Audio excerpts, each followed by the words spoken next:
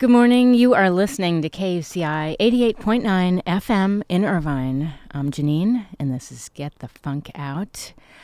Standing by to join us, she's right on the line right now, is Susan Bennett. You definitely know her voice. You might not know her name. She's a voice actor and singer whose voice has appeared on hundreds of radio and TV commercials, GPS, and phone systems.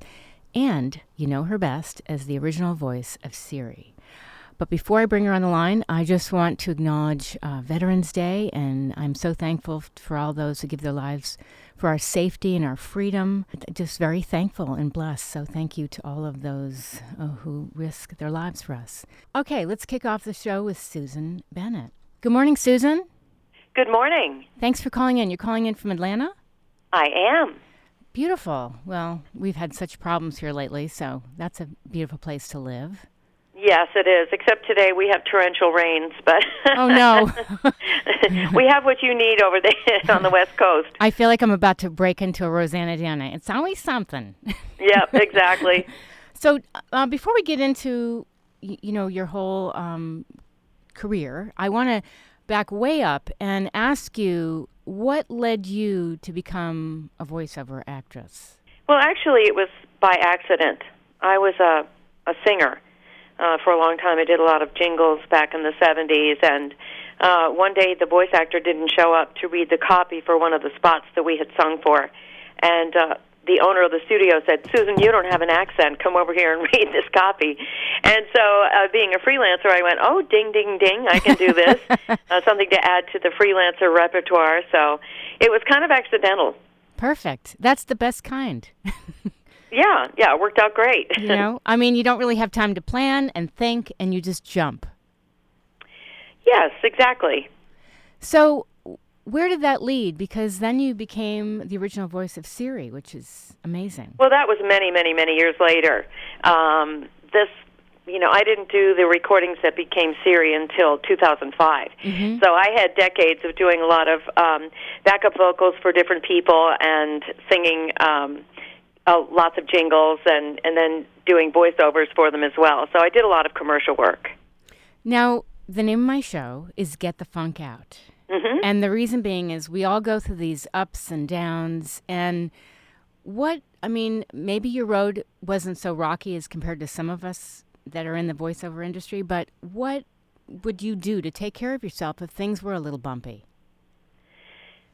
Oh, well, that's kind of a difficult question. I think that when you're in this industry, you pretty much have to accept rejection as a part of your life. Oh, yeah. And consequently, you're not going to win every audition, and you're not going to be working every single second. And so the sooner you can embrace that, but with a positive, outlook, you're just going to be a lot happier.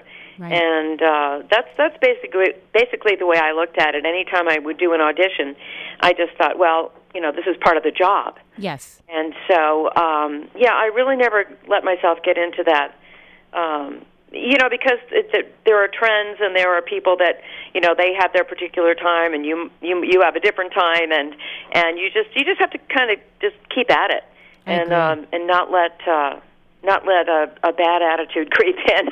You bet. I feel like rejection makes you stronger. Well, that's what they say. Yeah. You're like, forget it. It's not true. Rejection never feels good, especially if it's something that you would really like to have gotten.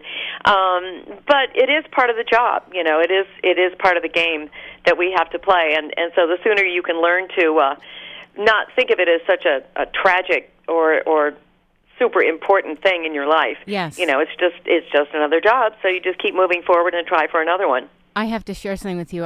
I've done many different voiceover auditions, and it's always the ones like you think you nailed it, at least for me, like, yeah, I got that. I can see myself doing that. You don't get it. And then late one night, I got this audition, and I had to audition for the voice of a bear, and not like a cartoon bear, like a real bear. So I'm online, I'm looking, and I'm thinking, maybe I won't do this. And I thought, just do it, because you never know. And I actually booked it. Oh, that's great. Yeah. Yeah, that's great. It's difficult in the technological age. I did most of my commercial work, actually, probably in the 80s and 90s and maybe, up to around 2005. The structure was very different then. There was a structure as opposed to no structure now.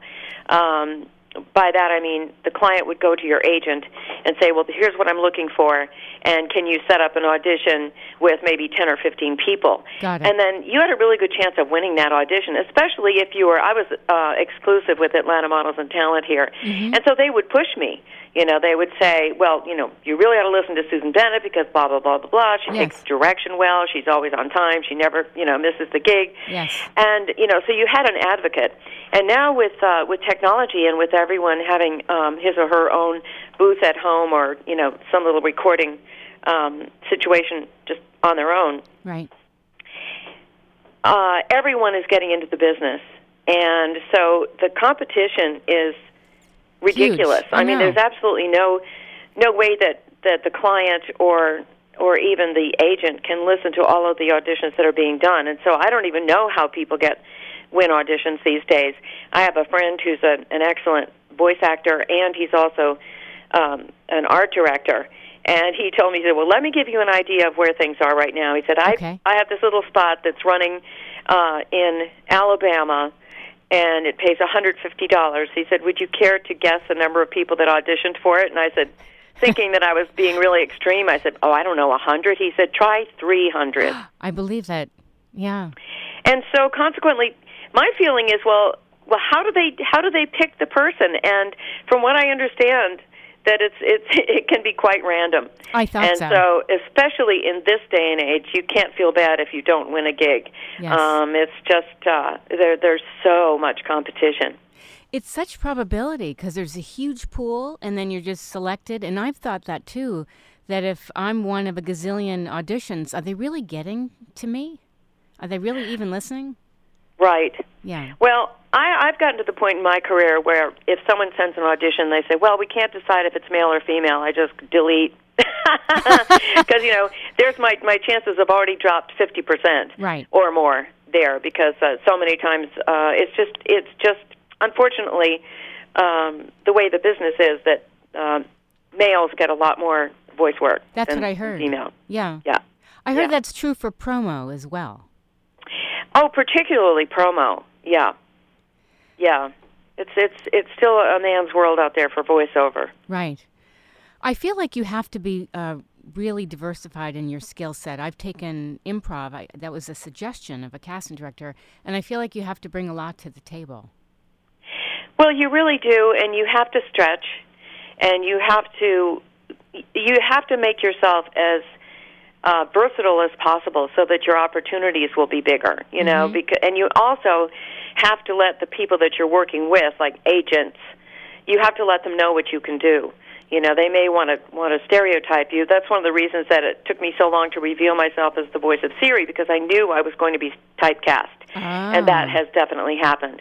And so you have to keep the people that are in your corner apprised of what you can do, and the many different voices that you can project. And that's kind of a constant thing because there are so many people involved that you have to keep reminding people about yourself. Right. And the new things you're doing, and you have to really take care of yourself. Obviously, your voice, your health, everything. Yes, absolutely. So because you have to bring your A game when you go into that audition. Exactly. So you married NHL hockey player Kurt Bennett. Right. And then you moved to Atlanta. Uh-huh. And what has life been like in Atlanta as far as, voiceover, or doesn't it matter because of technology? Well, I think it's probably the same as everywhere else. When I started, the business was totally different. As I said, there was a structure in place.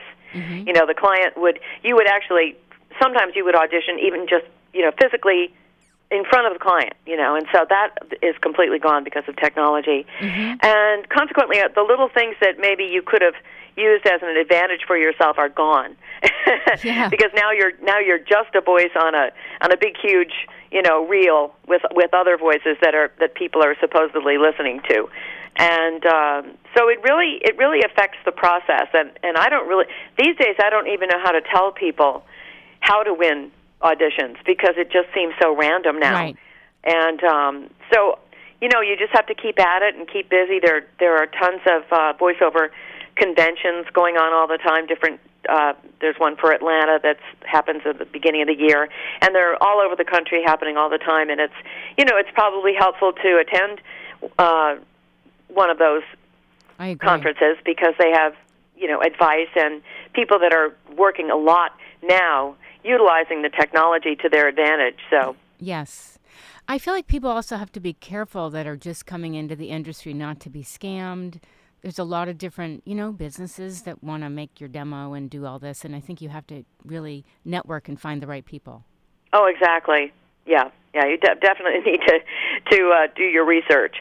I think that's the toughest thing about everything that has resulted from the Internet, and that is that the middlemen are sort of getting pushed aside, and the talent, each person is responsible for his or her career now. And for some of us, I'm basically an introvert, and so for some of us, self-promotion is not a fun thing. But it really is important in this day and age that you figure out some way to get yourself out there. If you're an introvert like myself, then you need to figure out some way to still get your voice heard out there. Okay, I love that you say you're an introvert because I feel like I'm an introvert. But when you go into that little booth and you're required to do the craziest wacky character or something silly, I feel like you just tune everything out and you're in your own space and your own power. Yes. Yeah. I mean, I'm an introvert, but I can rise to the occasion. I do a lot of series speaker events now, and I'll be standing up there in front of, hundreds of people talking about Siri, and you wouldn't think that would be something that I could do, but I can do it in short spurts. Yeah. I'm not one of those people that's out there, dancing on tables and stuff like that. But I can rise to the occasion, and that is one nice thing. It's the personal home booth is really an advantage for people who are introverts because then we just get to sit in our little booth and do our thing. Yes. And it's actually kind of a positive thing for introverts now. We get to sit in our little cave with our audio material surrounding us and exactly. do our thing, and we're in our little safety zone. It's the promotion stuff that can be a little tricky. Oh, sure. Because, I don't even know how you do it nowadays because it's such a totally different thing. And I'm in a very different place than I was in previously when I did tons and tons of different types of voiceover work. Sure. If you're just tuning in, we're speaking with Susan Bennett. I want to give out your website. It's susancbennett.com. You have a TEDx talk up there, Accidentally Famous. Right. Tell me about that. Well, it was one of the first presentations that I ever did, and it really kind of got me started on this particular aspect of my career. It was done at Furman University, and it was kind of intimidating at first because you have to have everything totally memorized, and you have to keep it at a certain length. And so it was a bit of a challenge, but I discovered it was something that I could do, and something that was actually pretty fun. When all was said and done. And right now, are you still rocking out in your soul band, rock and soul band, Boomers Gone Wild? Absolutely. Oh yeah, we had one of the best nights we've ever had this past Sunday, and not last night, the week before. Okay. And it's really, really great. How did that come about? Well, a friend of ours who is an excellent musician was putting a band together specifically for oldies music, and so he thought of my husband and myself, and that was about 4 years ago now.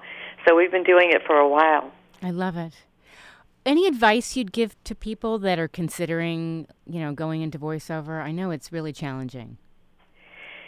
Well, everybody's getting into it, and I think that just because of the nature of our culture with everything being digital stuff just sounds so much different than analog, and it's I'm not explaining this very well. It's okay.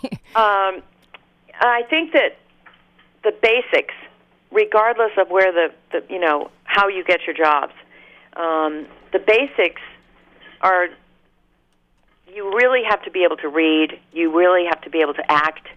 You have to be able to do a lot of different sounds and things like that to make yourself as versatile as possible. And so, it's not enough just to have an interesting voice. There are some skills involved, especially if you're going to get into technical things like technical reading, like medical narrations and things like that. You can't, right. You've got to have some vocabulary. You've got to be able to read. If you're going to do commercial work, you've got to be able to read within, a 15-second, 30-second, or 60-second, sure. Period of time. Yeah. And so I think it's always important for people getting into this industry to have a coach, work with someone to help you put together a good demo. And the suggestion that was given to you is what I give to people as well, and that is take an improv class. Right. Because it really helps you think on your feet and try different things and just get over the fear of it, too. I think sometimes it's a disadvantage that we're sitting alone in our booths at home and trying to guess. I know. You'll get these long descriptions of what they're looking for, yes. And then you're sitting there in your booth trying to decide exactly what they're looking for, and it can be intimidating. And so, consequently, it's good to be able to just kind of jump out there and take that big step, to not be afraid to just throw something out there. I agree. I know, because the descriptions of what they want are non-announcer, conversational, right. The best friend, the storyteller, on and on and on. Well, the thing that I find funny about that, make it conversational, and I feel like saying, well, maybe if you wrote it conversationally, we'd have a better chance of making it sound conversational. Oh, I've never had a conversation that sounded like this, like what you have written. Exactly. I know. Yeah. It really is. I think what it is they don't really know what they want. And yes. I think they'll know when they hear it. Right. And in fact, I've worked with several different voice coaches just because I think it's important to keep yourself, in the moment and in touch with what they're looking for in the advertising world these days. Right. And I had one woman tell me, she says, "Oh, don't pay any attention to those descriptions," because sometimes what you'll get is. You'll get so many adjectives describing what they're looking for that by the time, like the first thing that they ask, it sounds nothing like the last thing that they're asking for. So I know. You kind of have to try to get a feel, read the directions, and then get a feel for what you think they're looking for, and then give them that, and then do a second read that's entirely different. Yes. You know what I used to do, Susan? When they would say, we want you to sound like this actress and that actress, they'd name like 4 actresses. Right. I would look them up, and I would listen to the texture of their voice, and an hour later, and then now I'm thinking, okay, I can't spend all that time. It's me they're buying into. I can't pretend to be somebody else. I'm not right. doing a voice match. Right. Anyway, it's crazy. It's a tough industry, but it's a fun one, and it can be very exciting. Oh, it can. Yeah, it really can. But, what I tell people is, don't quit your day job quite yet.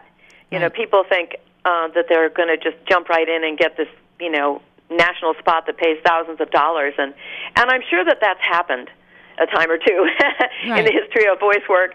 But it's not the norm, and it probably isn't going to happen for you. So it's always good to just try to have a good sense of what's going on and what you're really dealing with, which is a lot of competition. Yes. And you can't let that hold you back. You just got to accept that as part of what, years ago, I guess maybe it's as many as 10 years ago now. Okay. People didn't really know what voiceover was. If someone asked me what I did, I'd say, well, I'm a singer and voice actor. What's that? Mm-hmm.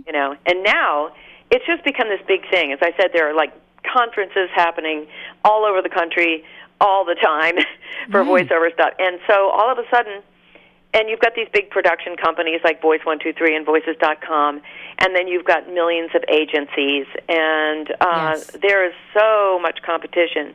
Unfortunately, there was another structure that was in place years ago that was very advantageous for the talent, and that is the union. Right.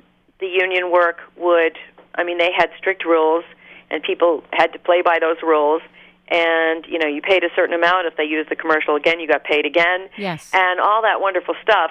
And that's pretty much, as far as voice work goes, that's not happening very much anymore, which is a real shame, because it was a positive thing for the talent. And now it's basically the seller that gets to that call the shots, you know. Yes. And unfortunately, you've got a lot of people who are undercutting with pricing, and so it's kind of I've called it the voiceover Wild West. You know, it's kind agree. of it's a good term for it. Yeah, no, that's the exact term for it, the Wild West of voiceover. Yep. Yeah. And I love that you're a singer and you do other things, because you can't just bet on one thing. Right. Well, particularly in this culture, you know, and also most people that are in voiceover come from something else. They were either, you know, singers or DJs, or, you know, they had some other, or actor, you know. Mm-hmm. And so it's true for voiceover as it is for just, you know, regular film or TV or theatrical acting. You know, I mean, nothing is assured, nothing is guaranteed. You're doing what you're doing because you have a talent for it and because you love it. And, you know, hopefully you'll get enough stuff happening that you can make a living at it. But it is a tough road. It's you know, it never changes. You're constantly having to audition. Yes. And so that, you know, the more comfortable you can become with the auditioning process, you know, the more power you're going to have for yourself. You know what I want to ask you? You've been singing all your life, correct? Mm-hmm. Okay.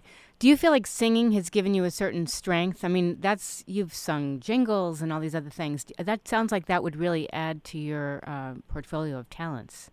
Well, I think coming from a music background, it helps just with timing. Mm-hmm. Oh, yeah. It just helps with the rhythm of the way you're speaking, you know, and depending on what you're trying to sell, if you're, you know, doing a commercial. Music definitely helps. Absolutely. You know, just to have the innate rhythm of what you're trying to read. Mm-hmm. Yeah. So my takeaways from this are keep working on your craft. You know, find some good people to work with, obviously, so you don't get scammed in this industry. And, you know, do a variety of things so you have a good skill set. Right. You know? Where can people find out more about you? Well, pretty much on my website, SusanCBennett.com. And that's probably the best place. Okay. Are you on, I think you're on Twitter, though, right? Oh, yeah, I think I've got like 2 million followers. Is that all? Oh, that's it? Yeah, well, you know, the social media thing, it's hard for me to embrace that because it requires so much time. I know. And there's so little gain from it, from what I can see. So I basically have, my son's very involved in social media, and I do have a company that has helped me get those 2 million followers. So I don't spend as much time on it as I probably should. But I'm on LinkedIn, and at Twitter, it's at Seriously Susan, Siri, SIRIOUSLY. Cute. And that's also for Instagram. And my Facebook page is Susan Bennett via Susan Bennett - Voice of Siri. Fantastic. Anything else you'd like people to know about you before we wrap? Oh, well, not really. Okay. I mean, I think you've got it down. I'm, a singer and a voice actor, and live in Atlanta, Georgia, and that's anything else you need to know is probably on the website. It is, with your TEDx talk, too, which was wonderful. Oh, well, thank you. SusanCBennett.com. Thank you so much for calling in, Susan. Well, thank you for having me. I appreciate it. It's been great. Thanks so much. Okay. Bye-bye. Bye-bye. That was Susan Bennett. And if you missed any part of this, it is going to be up on my show blog. Right now, you can find her bio and all the details about Susan up on the show blog, getthefunkoutShow.kuci.org. I am on Twitter at moms, MOMZ_rock. I do not have 2 million followers, but that's okay. KUCI is on Twitter at KUCI-FM. We're on Instagram at KUCI-FM, Tumblr, blog.kuci.org. and Facebook, KUCI 88.9. We're going to take a little break, and then we're going to hear my conversation with Bree Howard-Darling from the group Fanny, and that was a conversation I had with her last week. And then I had one with June Millington, and that will air at another time as well. She's part of the band as well. You are listening to KUCI 88.9 FM in Irvine.